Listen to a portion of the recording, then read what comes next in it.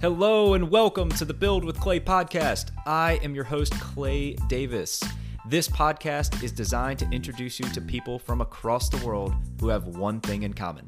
They want to grow in their life and inspire others. You'll get a front row seat to hear about how they define their mindset and their purpose. We'll unearth their habits, their failures, and learnings throughout their journey. And this will allow you to take those habits, those failures, and those learnings and apply them to your personal growth journey, no matter where you're trying to build yourself and grow. This podcast is designed for you, so thank you for being here. Prepare to meet interesting people, hear fun stories, learn something new, and plan to leave inspired. In this episode, we build with Parker Klein. Parker is a software and app developer and has created many apps that you can find in your app store, including, but not limited, to Muse, Aware, and Tooz. Parker is originally from San Diego and graduated from Vanderbilt University with a degree in computer science. Parker has worked at Qualcomm, Trustwork, Google, and is now focused on helping people simply remember things through his app and website, Tooz. In this episode, we hear about Parker's growth journey, what it's like to work at Google, and how important it is to not only know our why, but how to live our why effectively. This one was a real treat to record, and I hope you enjoy it as much as I did. Super excited to have Parker Klein on the podcast. Parker is just an awesome guy, super into self-help, self-development, super smart. We're going to learn a lot about Parker today, what his background is. And man, I'm just super excited to have you, Parker. Welcome to the podcast. Thank you, Clay. I'm very excited to be here. Going to be a fun conversation. So I want to get to know you a little bit, get the listeners to get to know you a little bit. So I got some silly get to know you questions. So first question here, would you rather talk only in song or only in whispers? Only in song. Sounds much more fun. Wow. Do you have a good voice? I don't think so. But, Oh, I mean, it could come off as annoying to people, but I think you could say the same thing about whispering. I think speaking in song would be very entertaining and something people could join along to. yeah, I love the positivity here. I think that it could go over terribly. Should we just do the podcast in song? We could. And all the listeners leave. Yeah. All right, next one. Would you rather live in space or live in the ocean? Live in space. I'm not a big water guy, so I think that'd be an easy one. Didn't you grow up on the coast? I did. Hey, I love the climate. I'm just not a big splash around type of guy. Mainly it's the sand, I would say. So maybe I'd be more of a lake person. What would you do in space? I mean, I was watching the Return to Space Elon Musk documentary last night on Netflix. Holy moly. Really sick. So there's some recency bias. There is some recency bias. But I think, floating around is cool. Just the unlimited possibility out in space is pretty cool. I think you consider yourself a little bit of an introvert, so you probably wouldn't mind just like hanging out up there. That would be so quiet. Same with the bottom of the ocean, pretty though. Eerily quiet. Yeah, that's true. Yeah, I think I would go ocean. Think about this for 10 seconds. I just think there's like more happening, more things. I love space. This documentary is like unbelievable. But if you start to think about space for too long, your head hurts. Just the vastness of space, or for me at least, my head just starts hurting. So I just can't imagine being there and thinking like, oh my gosh, this is where I'm living now. Yeah. There's a lot we don't know about the ocean too. So there'd be plenty to explore. All right, we'll get a little more serious here with the get to know you. Would you rather fight 10 small chickens or fight one horse-sized chicken? 10 small chickens. A horse-sized chicken would peck me to death. Yeah, I don't know where the line is. I think it's 10 small chickens for me too, but I don't know if they said, is it 50 small chickens that you then decide to take on the horse size? I feel if they're small enough, I feel like you could just stomp them or kick them and still kind of maintain yourself. Yeah, we need to be careful The on this one. horse-sized chicken would be dangerous. Oh man, awesome. Well, thank you for going through those. Get to know you. I think we know you way better now, Parker. After Not a those very water professional and person. formal questions. Likes to stomp things. Likes to sing. Likes to sing. Perfect. All right, now we're actually going to get more serious. So you know that I ask my guests 2 questions every time about their why and their growth mindset. Yes. So I want to start with your why or your purpose, and I think you have a story behind how you developed your why. So I would love for you to share that. Yes. So my why is to basically discover and understand myself and then do what I love to do, what I am like uniquely skilled or able to do, and inspire that same action in others. Inspire other people to find and do what they love and live, the unique life that only they are capable of. And the story is in probably 2017. I was listening to the School of Greatness podcast, which is another self-development, self-help podcast by Lewis Howes. And he had a guest on named Dean Graziosi, who had this exercise called the 7 Levels Deep exercise, I want to say. Maybe just called 7 Levels Deep. And it's an exercise to discover your why. And it starts out with asking, what's important to you, or what do you want? Something along the lines of that.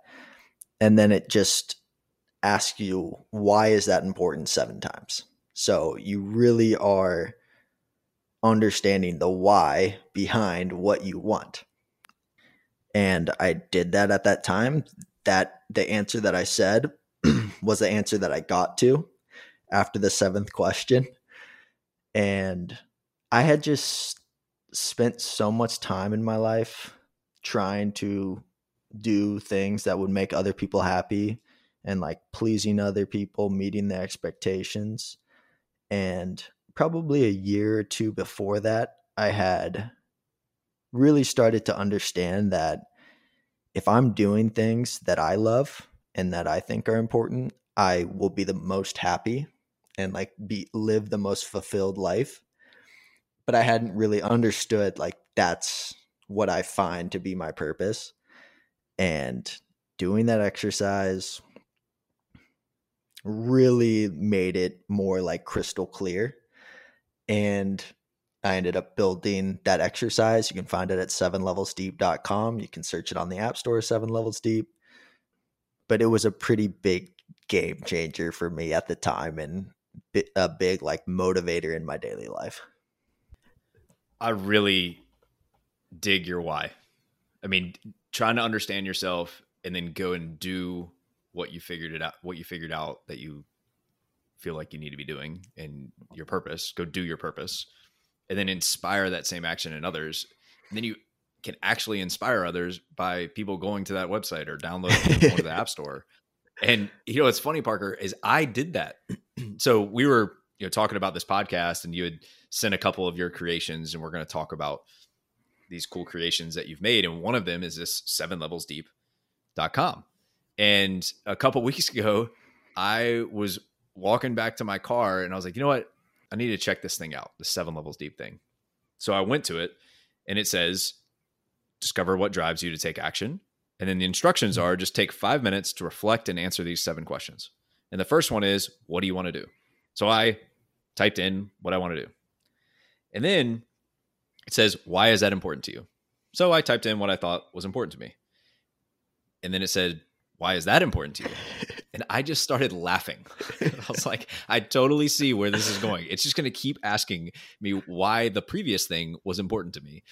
And I just thought it was such a simple and brilliant exercise. And I love that you enabled it, right? For someone who was just walking to their car or can just, do it on their phone and force people to think about it. And it's something I see all the time. And I saw it in myself a couple of years ago where we just typically don't give ourselves time to like really dig deep. And that's exactly what this exercise seems to be.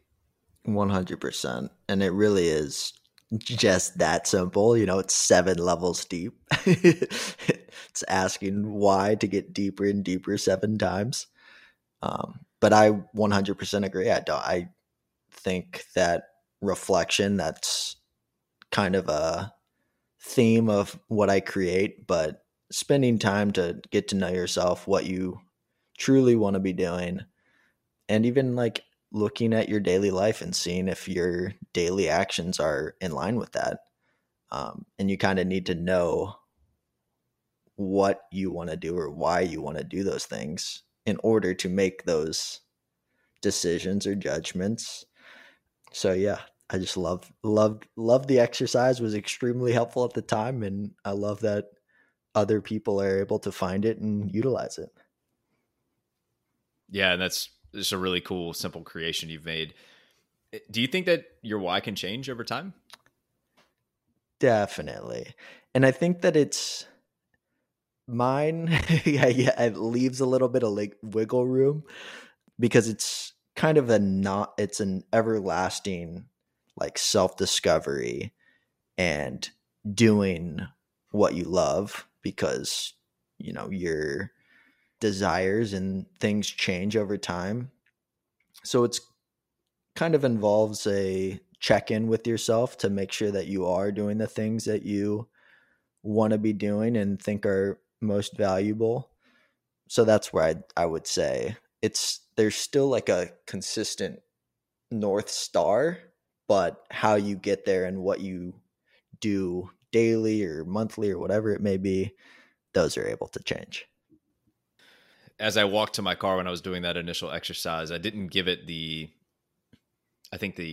focus that I needed to give it. So I'm committing myself to doing it when I'm, sitting in a room, no distractions, in a place of calm. Maybe I've just meditated, really try to get zen, and then I'll do it and I'll report back. Would love to hear it. And it really is that. I think that one of the disclaimers on the website is that you get out what you put in. So if you give it time and reflection, you'll hopefully get more of that out. Whereas if you're, putting in unthoughtful answers, then you probably won't get anything too drastic. I will make sure to link it in the podcast notes so people can go to that and check it out. Other question I always ask my guests, Parker, how would you define a growth mindset? So I have read Mindset by Carol Dweck, but I would describe it as just like a belief that you can change and that you can improve. And basically that even challenges bring the best out of you. Challenges allow you to improve faster rather than looking at them as like something that's hard, something that helps you grow and helps you accomplish more. In that book, they talk about growth mindset versus fixed mindset. Fixed mindset's basically saying, this is the way I am. I can't change. I can't improve. And obviously the people that have the growth mindsets and that are looking for ways to improve accomplish much more in their life. And that's kind of the mindset I want to have going through my entire life. Well, and I think that'll come across throughout the conversation, Parker. I mean, you've done so many things. We've already talked about one of your creations with 7 levels deep. So I'd love to just hear a little bit about your journey. I mean, you're a super smart guy, can develop apps, websites, and I just think you got just such a cool journey. So you're obviously into coding, into software development.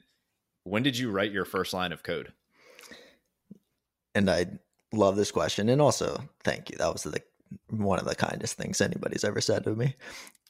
I wrote my first line of code freshman year at Vanderbilt University. I went in as a mechanical engineer.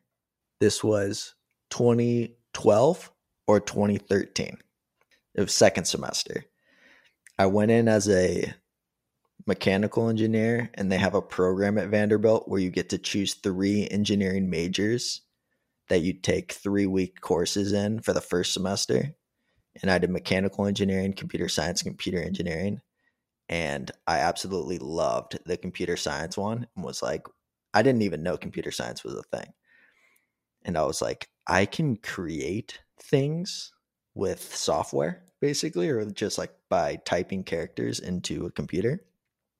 So I switched my major first semester. Second semester took CS 101 with Douglas Fisher and wrote my first Java line of code. Do you remember any of your first creations? Yeah, there was this one that built a staircase, and you could basically type in the number of stairs you wanted to create, and it would print out the staircase based on however many what number you put into it. And I remember showing that to my friend, and my friend was very impressed. And it was just like a simple Does it text. still sound impressive? I think so. Yeah, It was I pretty mean, cool. I couldn't do it. I certainly couldn't do it. So that's awesome. So you didn't get into this. I mean, I guess, I don't know, it's a different age now, but you didn't get into this till second semester of your freshman year. Yeah. And now it's about 10 years ago. And I would say that I didn't even really get into like the whole web development and mobile development until probably around like end of junior year or senior year even. That was when I really started to apply what I was learning. But I'm a big builder guy, and it was just cool that you could build whatever you wanted to build on a screen. Did you do Legos as a kid? Absolutely huge Legos guy. Build like spaceships, Trying to- probably my space Yep. interest there. Yeah, I'm trying to think of like, hey, you say you're a huge builder. I'm trying to think of like what did you do as a kid that brought this out of you? A lot of Legos, a lot of Sims, the computer game. I used to love like Mm-hmm. building houses in Sims. Did you do the roller coaster one too? Oh, Roller Coaster Tycoon all day. Yep. Big Roller Coaster Tycoon guy. Well, my kid is super into Legos. He's all about the Harry Potter Legos right now. I mean, Legos are amazing. Very simple, a lot of fun. I would say that for a long time, I really wanted to be an architect just because I liked building things. But software is basically that you architect code. You take this class or you change your major, and then how did your journey evolve from there? It was really just learning the basics. In college, you learn like the fundamentals of programming, but you don't really understand how you're going to actually apply what you've learned when you get a real job. And it really continued to be like that. In the summer in between my junior and senior year, I had an internship with Qualcomm, which is a really big hardware computer chips company in San Diego. And their internship program was basically, what do you want to learn? And how can we have you build something that may be helpful for us? So I told them that I wanted to build mobile and web apps. They had some great online resources, pluralsight.com and lynda.com, which is now LinkedIn Learning, that you could just watch, how to build a website using JavaScript or HTML and CSS, how to build the mobile website. And I brought that to them and they were like, cool, build a mobile app that allows us to spin up tests, builds, and then analyze the results just from our phones rather than having to be at your computer. So on your way back from lunch or something, you could just start firing off tests that you need to run. And I was just in love with it. Like actually being able to utilize what I was learning at school. And every morning before work, every morning after work, I would just watch these courses to try to figure out, how does a database work? How does a server work? What is front end development? What's back end? And that was how I like really started to get involved. That led to twos, that led to 7 levels deep. But it was just that actual creation of products that fully showed me what I could do with computer science. out of school, what did you do? I took the job from Qualcomm after the internship, and I was on a team that was building internal tools. So I was still getting to do some web development, but at the same time, I was working on my own projects outside of it. That's when I built 7 Levels Deep. I also built like Nerf basketball stat tracking application. Wait, hold on. We got to pause there. As a fellow Nerf basketballer, Let's go. how does one use this application? So the game is called Tens. A lot of my apps have number themes to them. 2s, 10s, 7 Levels Deep. But the game is Tens. We invented it in college, and you basically choose the hardest spot in the room to shoot on a Nerf basketball hoop, and you shoot in 2 rounds of 5, and you try to see how many shots you can make out of 10. So you get 5 shots at a time, see how you do, and then you switch. The rebounder now becomes the shooter, you become the rebounder.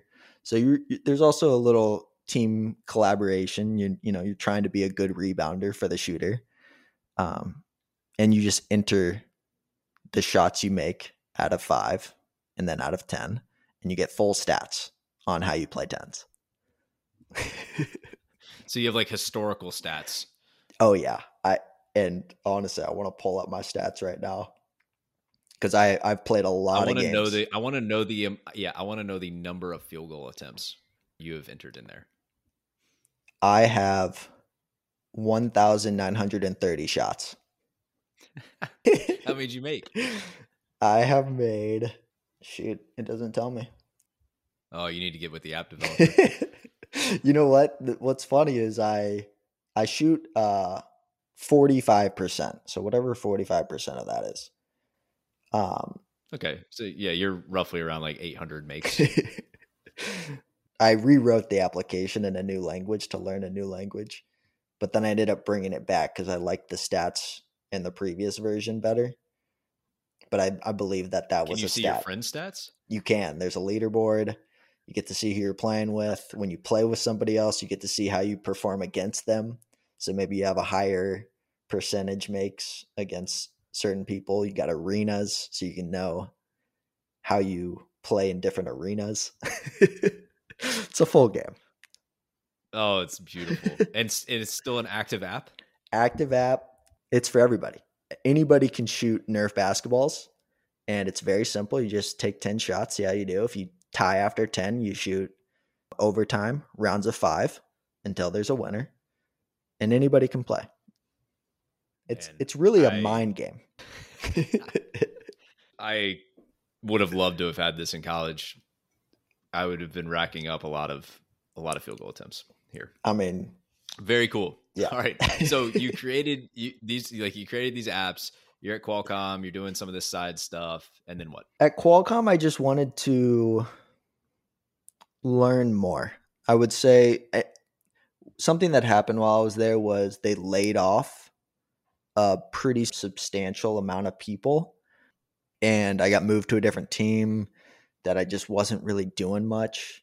And actually, I spent a lot of time reading while I worked at Qualcomm, and was just looking for a better opportunity to, continue developing and get better at it. So I took a job at Trustwork, which was a startup company. I was the second front-end engineer, fourth engineer overall. And, they had a huge vision, and we were building things really fast. I got a ton of experience building, in a small team and building a lot of stuff. So I really enjoyed that. I basically had set goals, and one of them was to work at a startup company in San Francisco, and that ended up happening. And, I was still developing my own apps outside of it, but they were pretty intense there. We worked 6-day weeks and basically I lived in the office, so I basically worked every second of every day that I was awake. Did that for a couple years. Eventually we had a little bit Did you actually sleep in the office? Oh, yeah. Sometimes we slept on pull-out couches. Sometimes we slept on air mattresses. So you'd put your air mattress away, put it in the closet. I like slept and worked in the same room. And we were in a house. It was like a townhouse in San Francisco. It was wild. How long did you do this? About 2 years, although I moved around a lot. It was a lot of fun. You had 2 years of true startup experience where you are probably drinking Red Bull and eating like crap and not sleeping at all. And when you are sleeping, you're sleeping next to your desk. And you do that for 2 years. Pretty much. It was pretty epic. Wow. What was your learning from that experience? That learning through doing is the best way to learn. Just like putting yourself in a situation where you're like forced to either learn or fail, basically, and getting outside of your comfort zone, not just sticking with what you know, but finding ways to like constantly improve yourself is really how you improve yourself. All right. So trust work. Then what? Trust work, left trust work, worked at Google. So when I had left, and I had wanted to work at Google since college. I'd read a book about Google called How Google Works, I believe, written by the founders of Google. And then obviously the Vince Vaughn, Owen Wilson movie, Internship. So I'd wanted to work there. I'd interviewed a few times, never got it. Had the job offer, went to San Jose to work at the almighty Google. And what did you do at Google? At Google, I worked for Google Chat and Gmail for iOS. So I did iOS front-end development for Chat and Gmail. And this was also when they had this like G Suite workspace is what they call it, which is like the all-in-one. I don't know if your Gmail app has changed recently, but now there's tabs for Chat and Meet inside the Gmail app. Mm-hmm. So it was right around there. I was working on the Chat and Groups tab, but did a little bit of work on the Mail and Meet tabs as well. And what was your experience like at Google? Oh, it was the best. The office and perks are, better than you could expect. I refer to it as adult Disneyland. So as a kid, Disneyland has rides and free food, or not, I guess not free food. Your parents buy it for you. It's free to the kids. Free to the kids. When it was the same at Google, literally everything is free. They would pick me up in a Wi-Fi enabled double-decker bus every morning from my apartment and would drive me to work. I'd get to read on the bus. Get there, they've got endless options of free food, and you have breakfast, and then you do work for a little bit, maybe go shoot some hoops, ride a bike around. It was really just play some Nerf basketball, play some basketball, meditate, and they do treat you like a human. I would say that was the biggest kind of like, wow, this place is really as good as they say it is. Because I know companies like Amazon, and I guess I don't know from firsthand experience, but they like really work you and expect you to be, producing or whatever. And at Google, it's an engineer-driven company and culture. So the managers aren't really telling you what to do. They're kind of making sure that you have everything you need to be successful. And that was just a pretty wild experience coming off of trust work, which was like, you are almost like a slave in a sense. Like, do this, do this, do this. And Google was kind of like, what do you care to be working on? This is what we have to choose from. What gets you most excited? It was an amazing experience. So you have this adult Disneyland. Yeah. And then you choose to leave. Yeah. Why? Why would you ever want to leave Disneyland? It was one of my friends came to visit me one day, and we were just talking about it, and I was basically saying, I was happy there, but I still wasn't really feeling like I was living out my purpose and like what I felt I should be doing. And we were talking about how even when you have everything, I mean, it's very similar to people that are extremely wealthy.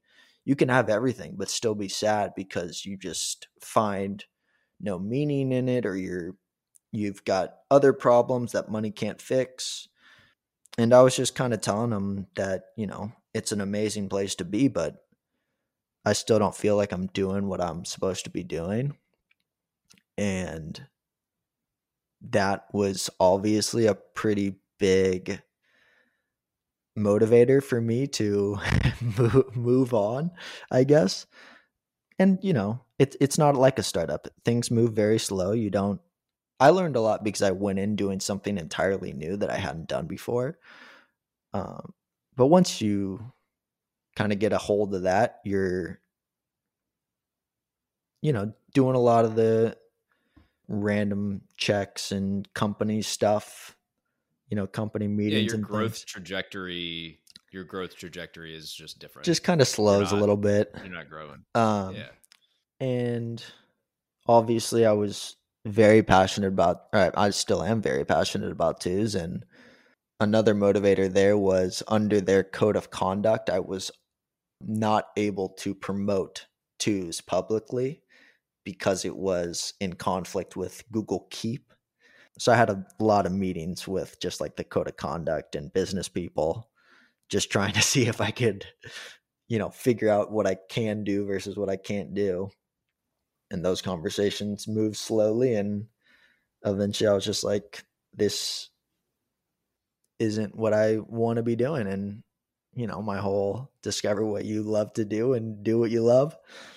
And it just wasn't fully fulfilling me. That had to be very difficult to leave Disneyland. Like there had to be a part of you. I mean, it's no different than I love the comparison to the ultra wealthy. Mm-hmm.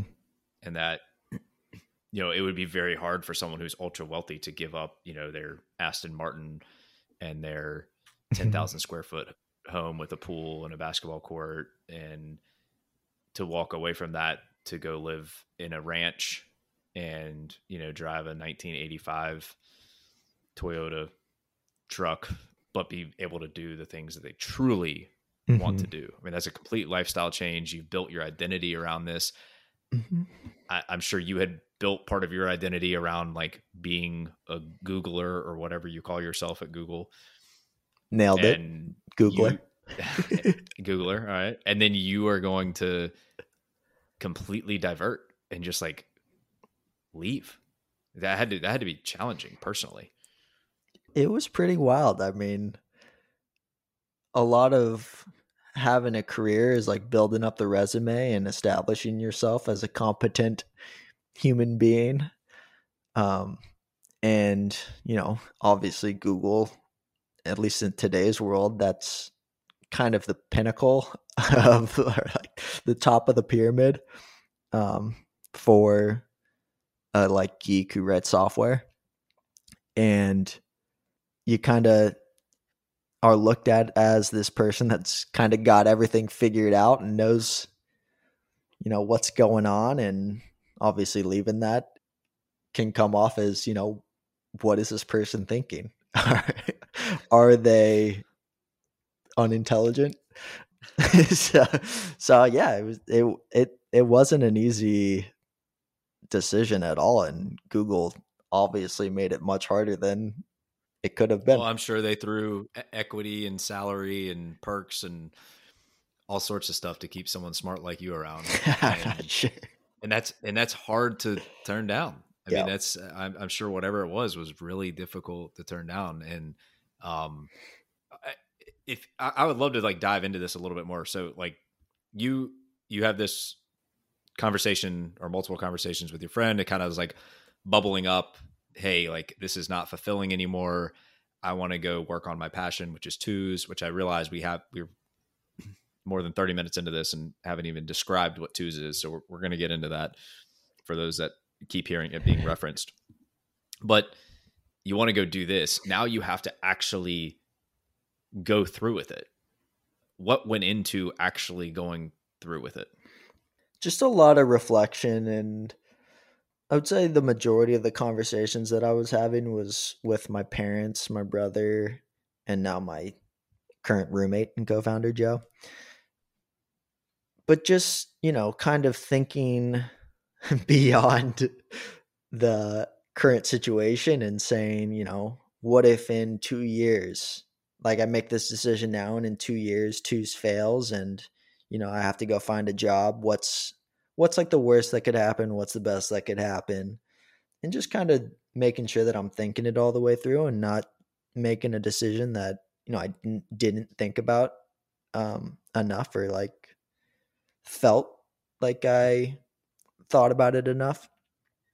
And then, having conversations with my manager, who was just the absolute man. And, he had tons of experiences like this. So he was able to talk about, previous coworkers, and just having a very supportive group of people around me. My parents are the most supportive people of all time. I mean, all they want me to do is what makes me happy, and they want to support me however they can.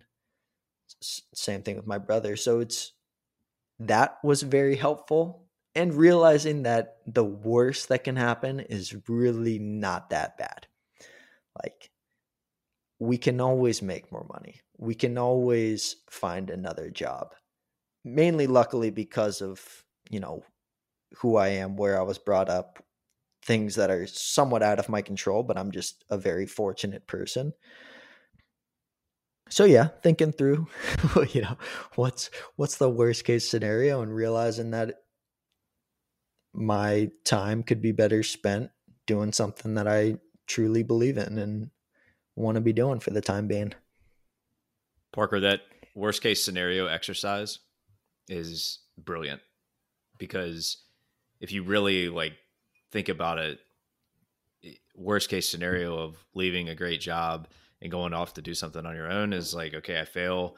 And you could probably, I mean, my guess is that you did great work at Google, so you could probably even get a job back at Google. But even if not, that there are tons of other, because of the skill sets you've had, the experiences you've had, like you're going to be able to go get another job. And like you said, you're fortunate to have been put in that position, and a lot of stuff was outside of your control about where you grew up, who your parents were, all those things. But it's a great exercise for anyone who's struggling with a decision, or something's pulling at your heartstrings, or wanting to go do some passion project. I'm sure it wasn't easy, but going through that exercise, I think puts things in perspective. There's a really good, I don't know, I think it's like a blog or article by Jeff Bezos called Regret Minimization Framework. And he's basically trying to think through what are the decisions that would reduce regret over a lifetime. And, would I regret not pursuing what I believed was possible, and like that I'm ultimately able to help the most people? Or would I regret not staying at Google and making more money and, I don't know, just having a very nice life? And I think looking back at the end of my life, I would regret the first one much more. Like, I would regret not pursuing what I believe in and what I love and what I believe will ultimately help the most people, way more than never taking the risk. Yeah. Another great way of looking at it. Let's get into twos. Yes, You've sir. created a lot of things. Obviously, you're most proud of creating the Nerf. There's no doubt about that. I don't even have to ask that question. What is the next thing you are most proud of creating? I would say twos is the most is the one I'm most proud of creating. Tens is wonderful.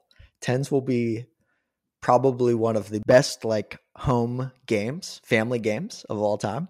I predict, but overall it's twos mainly because of probably like how good it's gotten and the ability for me to utilize it on a daily basis and see the value every single day, many times a day.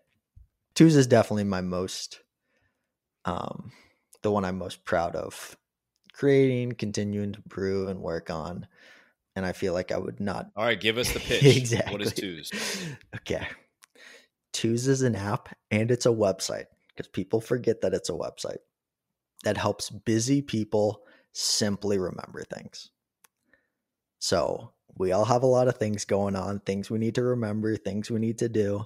Twos combines all of these things, your thoughts, to dos, reminders, calendar, all in one place so that you can simply remember things. And the things that you write down in twos are actually called things. So that's when you say, Parker, you've created a lot of things. I would I would kind of laugh at that and say, yes, I am writing things down every day. I create things every day. But yeah, every day you get a new day to write things down, so it helps you organize things in a very natural way. But it's really that all-in-one place, thoughts, to-dos, reminders, that's like very valuable. What prompted you to create Twos? That summer when I was learning in between junior and senior year, when I was learning how to build mobile and websites, apps, web apps. And at the time, I had been writing a lot in Google Docs and then occasionally would write some things in Apple Notes. But I was thinking about, Twitter and Facebook and how all of these platforms are designed only to write things that you want to share with other people. And really, I was like, why is there not a place to write things privately? And then you can choose which of those things that you've written privately to share with other people. And kind of the whole idea being, if you're writing them privately, they're going to be more true. They're going to be more, true to who you are and the ways that you think. And then being able to share some of those things that are very personal to you would strengthen connection with other people even more. It would help you connect with other people because you're not just writing to kind of like show off or teach other people, I guess, but you're writing the things that are about you personally, and then you're able to share some of those things. And that's what it was. It was the original version of it was a two-sided platform for writing things privately and then being able to share things that you would write down on a day or on a list. And since then, we've stripped the public feed basically and just really focused on that private capturing of things and making that very powerful. We've added to-dos, we've added reminders, and now we're on our third version of it, so it's constantly getting better, but just kind of giving people that private space to remember things. What's the end goal? Get bought by Google. It all comes back to Google. I mean, what a company to be acquired by. That'd be nice. So like, okay, so people make apps all the time. They make websites all the time. And a lot of people have that goal of being acquired because you're putting a lot of your own time, your own money, efforts, all of those things into building this thing with the idea that, it can scale, I imagine, and then you get acquired. So what actually has to happen in your mind, and you could talk about it specifically with twos or just in general in the software world, for an app to get acquired? So, and I I feel like I need to say The reason why acquired is the end goal is because I believe that a larger company or people that are more established with running these large businesses would be better suited to bring twos to its ultimate potential than maybe myself. Like I might not be the best person to run the company, I would say. Like obviously it's not just a money game. It's like how do we ultimately reach its full potential? Well, And if it was a money game, Parker, you would have just stayed at Google. it's true. This is true. So, and then what goes into an acquire? Actually, I'm reading a book right now, and I should have finished it already because the authors of it spoke to us about it maybe last week. But it's called Exit Right, and they have a framework. I think it's called FAIR, but it goes into like the reasons why a company would acquire another company, and it's based on like alignment.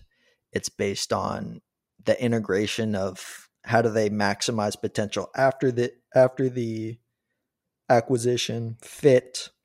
So there's a lot that goes into like a reason behind why a company would acquire you. But I think of twos as like my personal Google. Like I write everything down in twos. If someone like sends me an email or something, I will usually transition the information into twos just because it's like my one place to remember anything. And it's capable of being that for me. And it just saves me a lot of time. But I think of, twos is my personal Google. Google is like just like public information on like businesses and information, whatever it may be. And I see twos as ultimately becoming like the largest network of private and social information, allowing people to store whatever they want privately and then share those things, sort of like a Twitter. And Google would be very helpful in, scaling that, making the search very powerful, making the communities very powerful. So yeah, did that answer the question? It's kind of like what makes the acquisition make sense. Yeah, no, I know we're going down a little bit of a rabbit hole. I was just kind of curious because I think that that's the goal of a lot of people who go try to build something. Yeah. And obviously you love to build and you want to inspire. I mean, back to your why and your purpose, you want to inspire as many people as possible to go take action. And I think that an acquisition would certainly help that. So kind of want to get back to, you love to build, you got these apps, you got these creations. What we see as a user is something that's really clean, really easy to interact with, really simple. I mean, just think about any app on your phone or any website. I mean, most of them are very, very easy to use, very interactive, but there's a lot of work that goes into that. And you are an example of a type of person that puts all that work into making our experience as the user really easy. So what would surprise people about developing software? My answer to what would be surprising to people is how quickly someone can learn this nowadays based on all the development that software has gone through, and frameworks and things that people have created that other developers can utilize. So kind of in order to create something, the barrier to entry is not that big. You could watch some courses online and learn how to do it in like a fairly short amount of time. And then, so I think that's what would be surprising, but obviously it's much more than just developing the app. Anything from like the actual project structure and the decisions about like where you're going to be hosting and setting all that stuff up.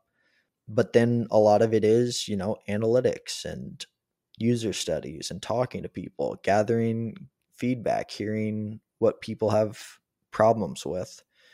I guess it becomes more of like a human problem into making something that's actually usable. I think that was something that I lacked for a very long time, and something that I'm still not the best at, but like talking to the users, hearing what they're confused by or what problem you're trying to solve for them.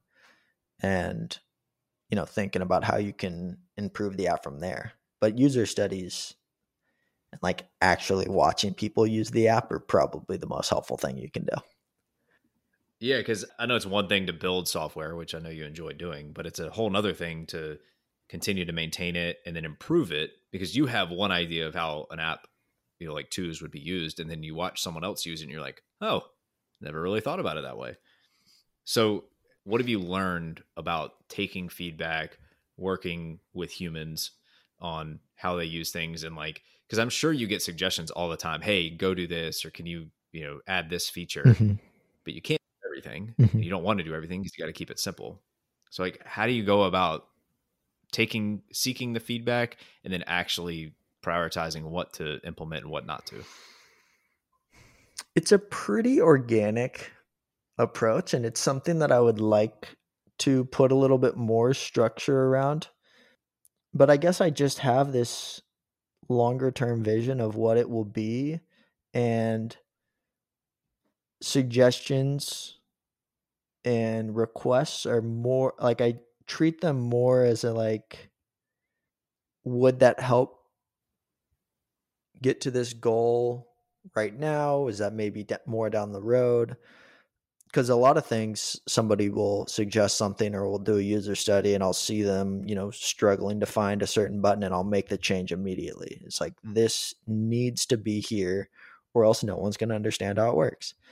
Or there's, recently we added calendar integration. So the events on your calendar will just show up on your day, like where you're already writing things down. You can see, oh, I'm talking to Clay here. And that was a suggestion from a user that was just like, that sounds epic. Like, we need that right now. So it really just depends. Obviously, I keep track of everything that's requested, and I would like to make it more systemized and, allow people to see everything that we've got coming up on the roadmap, and allowing people to vote on features that they want to see more quicker than others, but still kind of maintaining the core of what we're trying to do. And we're not just going to add everything or fulfill every request immediately just because one person says it. So it's kind of like, if it's brought up a lot, we should probably get to that sooner rather than later. Yeah. And it's funny, Parker, as you were talking about this, I was kind of equating to, I mean, you could apply the advice you gave to kind of your life. It's like, hey, because you said that you have this long-term North Star vision for the app, Mhm. what you want it to be. And then you have all these people, these other humans that are saying, hey, do this, try this, do this, don't do this. And you're trying to take those and equate them. Will this allow us to get to our North Star, or will it distract us? Mhm. And I know that that's not the only thing you're doing, but it's kind of how I'm going to take this and run with it. I think you can apply that to your life. It's like, hey, here's my purpose, right? Whatever it is, go on 7levelsdeep.com and go figure out your purpose. And then all the distractions, all the things Mhm. that your family, your friends, your coworkers, people in your life that are going to come at you. I mean, we get requests all the time for our time and attention from social media, from Mhm. people in our life, all these things, right? And it's up to us. We're the only ones that can say yes or no to these user feedbacks we get all the time. Yeah. And I think a great thing and a really hard thing, and you're not gonna be able to do it 100% of the time, is if you know what your North Star is, what your purpose, what your why is, and if you can equate whatever the meeting, the project, the vacation, the phone call, whatever it is, if you can say, will this help me fulfill my purpose or my why, and start asking that question Mhm. about what people are requesting of you, and use that as your North Star, I think life can get a little bit more simple, and hopefully you can become a little bit more fulfilled. Oh, absolutely. I think that that's, crucial in basically everything, is allowing yourself time to check in and be like, is this what I actually want to be doing? Or is it just something that was presented to me and it's easy to say yes to, even though it might not be something that I fully want to be doing? Yeah, it's something I'm continuing to work on. I would say I've always been a yes man. Just like, hey, I'm gonna go try everything, help everyone, do everything. And it's like, man, I at some point I gotta start saying no to things. It's There's a, only so much time in the day, there's only so much time in your life. And yeah, and you start if you really give yourself time to zoom out, it's like, okay, what are the things that I really need to prioritize? And there's some things that are going to be on your calendar or on your list or things Mhm. that you're going to do that aren't going to be in alignment. That's just life. But if you can start like stripping off some of those things or interactions or projects or just things that have just been out there, it's amazing how that compounds into more time Mhm. to really spend doing the things you want to do. Absolutely. To a certain extent, we're all kind of people pleasers. We want to be liked. We want to help other people. We want, to make the world a better place. But really, I think that that's perfect. I mean, if you know what you want to be doing, certain opportunities present themselves. But if you don't see it ultimately allowing you to do what you believe your like true potential is, because I think for me early on, even at college, I wanted to be building twos because I saw the benefit for people beyond me, like for even beyond my lifetime. And that won't happen unless I take the time to work on it. And in college, a lot of people would be like, come out with us. We're going to this bar or whatever, pretty much every day of the week because that's what you do in college. And it took a lot to say no to people and say no because in the morning I like to wake up early. I want to work on twos, and it's hard. You're not going to get the result the next day, whereas you would get the result immediately by just going to hang out with your friends. And it does take that longer term vision to prioritize things that won't pay off immediately. And really those are the things that will make you more fulfilled. It's like I'm actually working on something that I believe in, and I'm not saying that I don't love my friends and want to hang out with my friends, but there if you can find that like deeper reason behind, like even dieting or whatever it may be, it makes every decision easier and it allows you to like prioritize the things that are important to you. I'll get off my Yes. my soapbox No, now. you're I mean, you're spot on, Parker. It's hard because gosh, I don't know, I keep reading about how to say no, right? At Mhm. work with people in your life. And I've mentioned this on the podcast many times, but with what happened with my dad when he got diagnosed with ALS, passed away 18 months later, I see that firsthand and I'm Mhm. like, geez, man, it's just like a punch in the gut and a realization that life is short, man. Like Mhm. surround yourself with the people that you want to be around. Don't just like be around people just that don't align with your values or don't align with, bring you fulfillment when you're around them. And that's hard because like I've always been the type of person that just like wants to be around everyone. And I love being around people. But when you start having all these other priorities, all these other passions, if you have a family, all these things, if you say yes to everyone and you try to maintain every acquaintance, like you're gonna run out of time in the day. Mhm. Um, and it's hard. I'm sure there's people out there that their why or their purpose is to just have as many conversations with as many people as possible because that's what brings them joy. Like learning Yes. about others, hearing about others, talking to others. So I guess I thought that used to be me, but now it's like, no, I got my core people in my life, ride or die, right? We're like, I'll give you any time you need. Mhm. I want to have it. I want to learn about your life, know about you, all those things. But then I don't know. I'm kind of on my soapbox too, but it's just interesting because this concept of time and attention has just gotten my attention is that you only have so much time, you only have so much attention, and you have to really pause and think about where you want to spend that time and attention, and then have to be really intentional about your calendar, basically. Yeah. I think it's just like a priority thing, you know? Just make sure that you're prioritizing activities that can allow you to reach the goals that you're setting or things that you want to do in life, because nothing really comes overnight. You kind of just need to make sure that you're moving the ball forward on like at least a somewhat frequent basis, and just making sure that the things that you ultimately want to be doing and are really like, no one would be doing them unless you do it. You know, we all have unique interests or skills that we're only capable of accomplishing, and if we don't make the time, then we will not do them. And then it's kind of that regret minimization framework. Like, will you regret not having spent more time doing whatever it may be?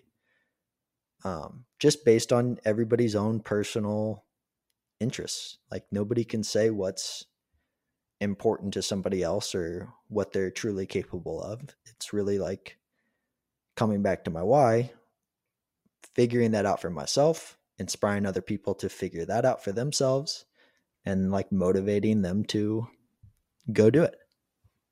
You got me thinking about when you said your friends would ask you to go to the bar, and sometimes you would say no because you wanted to work on twos. It sounds like you already had some pretty good behaviors that you wanted to have personally. What behavior or habit do you wish you had at that age, at around 21, 22? It would have been caring less about what other people thought of me and like not worrying about meeting their expectations, because their expectations are based on their own values and their own things that they believe they should be doing. So just kind of like zoning in on what I want to be doing and what I think is valuable, and just staying strong with that. I probably would have wished I said no to going out more, just because I do find so much happiness and joy in working on myself, on working on these tools and building things and creating. And I don't think I ever see that time as like wasted, when sometimes if you're going to the bar for the third night in a row, you'd be like, what am I doing with my life? Or, whatever. the occasional thought slips in there.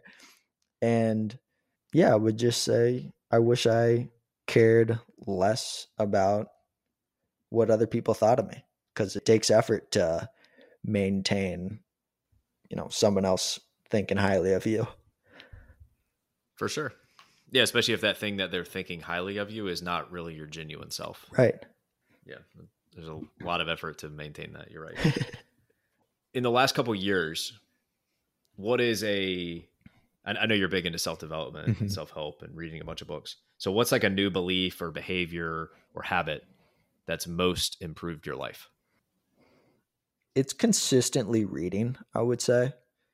I like to read basically anything that someone else would recommend to me. And every book I read changes the way I think.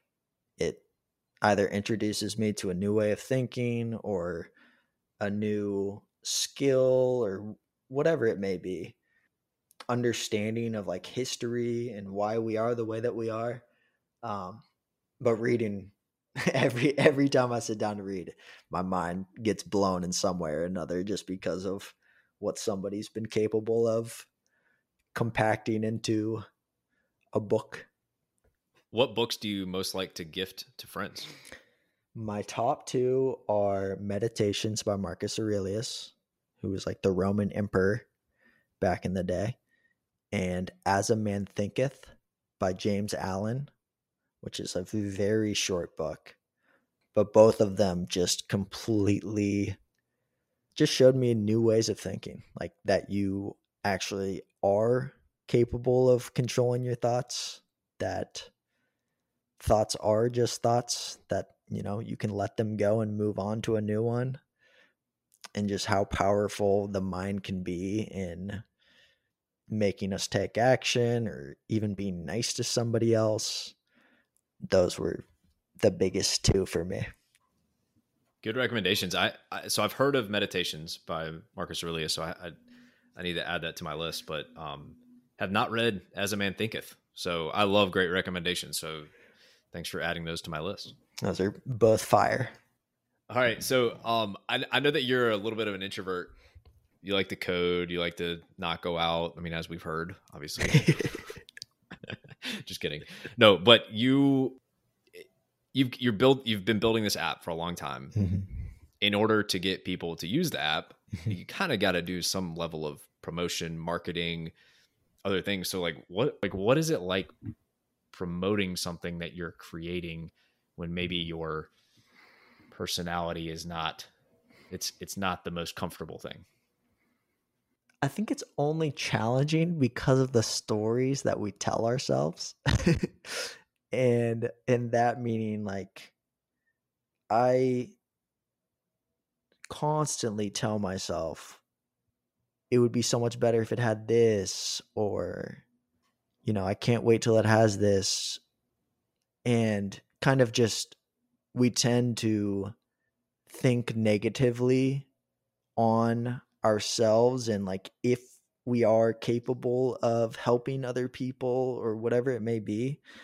And so a lot of it is just that it's just getting it in my own way and not believing in myself or what I've built to actually help people.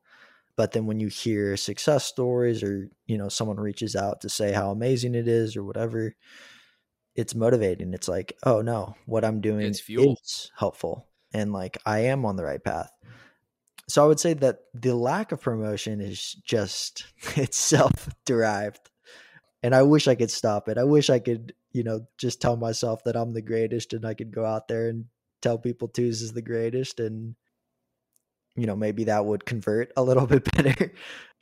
But I also just see it as a fun challenge to like get better at this, because it's not something that I feel like I'm good at, but I want to be good at it so I can, help as many people as I hope to eventually help. But yeah, I mean, everybody, what's the term they talk about where you kind of imposter syndrome or something like that? Yep. Where you like, you know, you just kind of don't believe in yourself as much as other people may believe in yourself. Yeah, you don't believe that you have the skills or experience to be there. Yeah.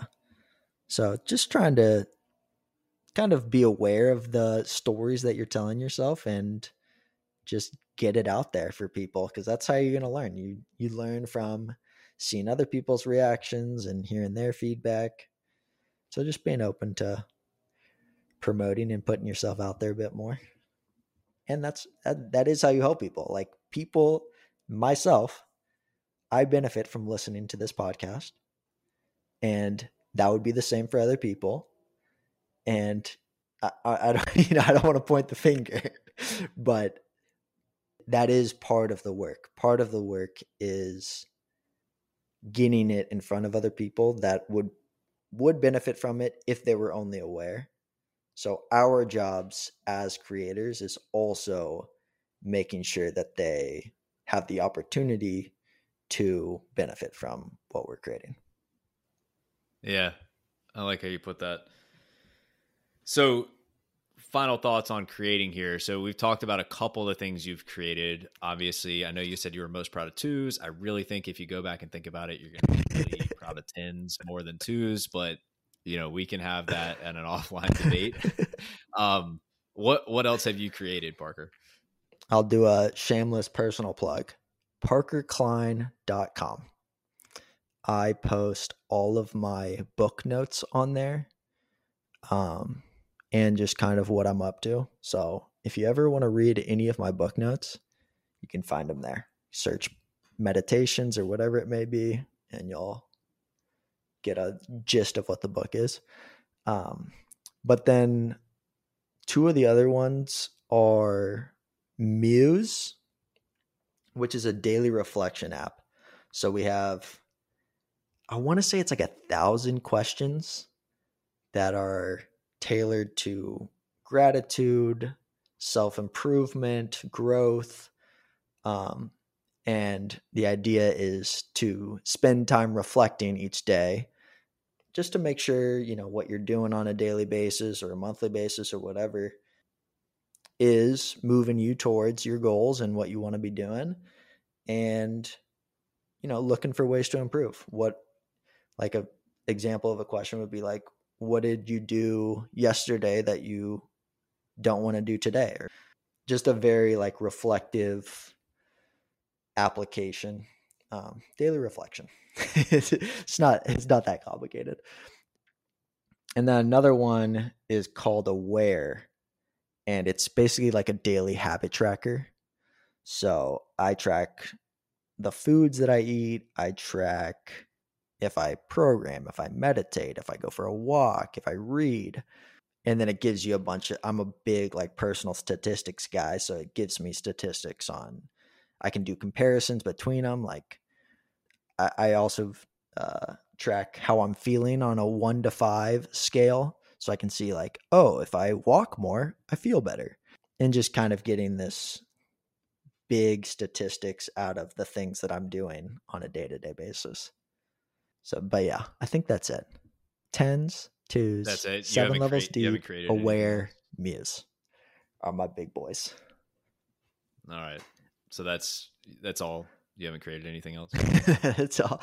And they are, I guess, besides 10s, and even 10s, you could throw it in there. They're all built around helping people learn about themselves, write down goals, and just live to their true potential. For the listeners, I'm going to link all this stuff so that you can make sure that you have access to anything that intrigues you. I just love that this lines up so well with your why, in that, you want to discover and understand yourself, which a lot of these apps do.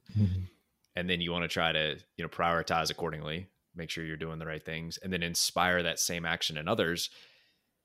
And so you're building these things that hopefully can inspire action in some people. And I think that's really neat. So I'm going to go check out some of these. I've checked out a few of these things like 2s and Muse and 7 levels deep, but I haven't checked out the other ones.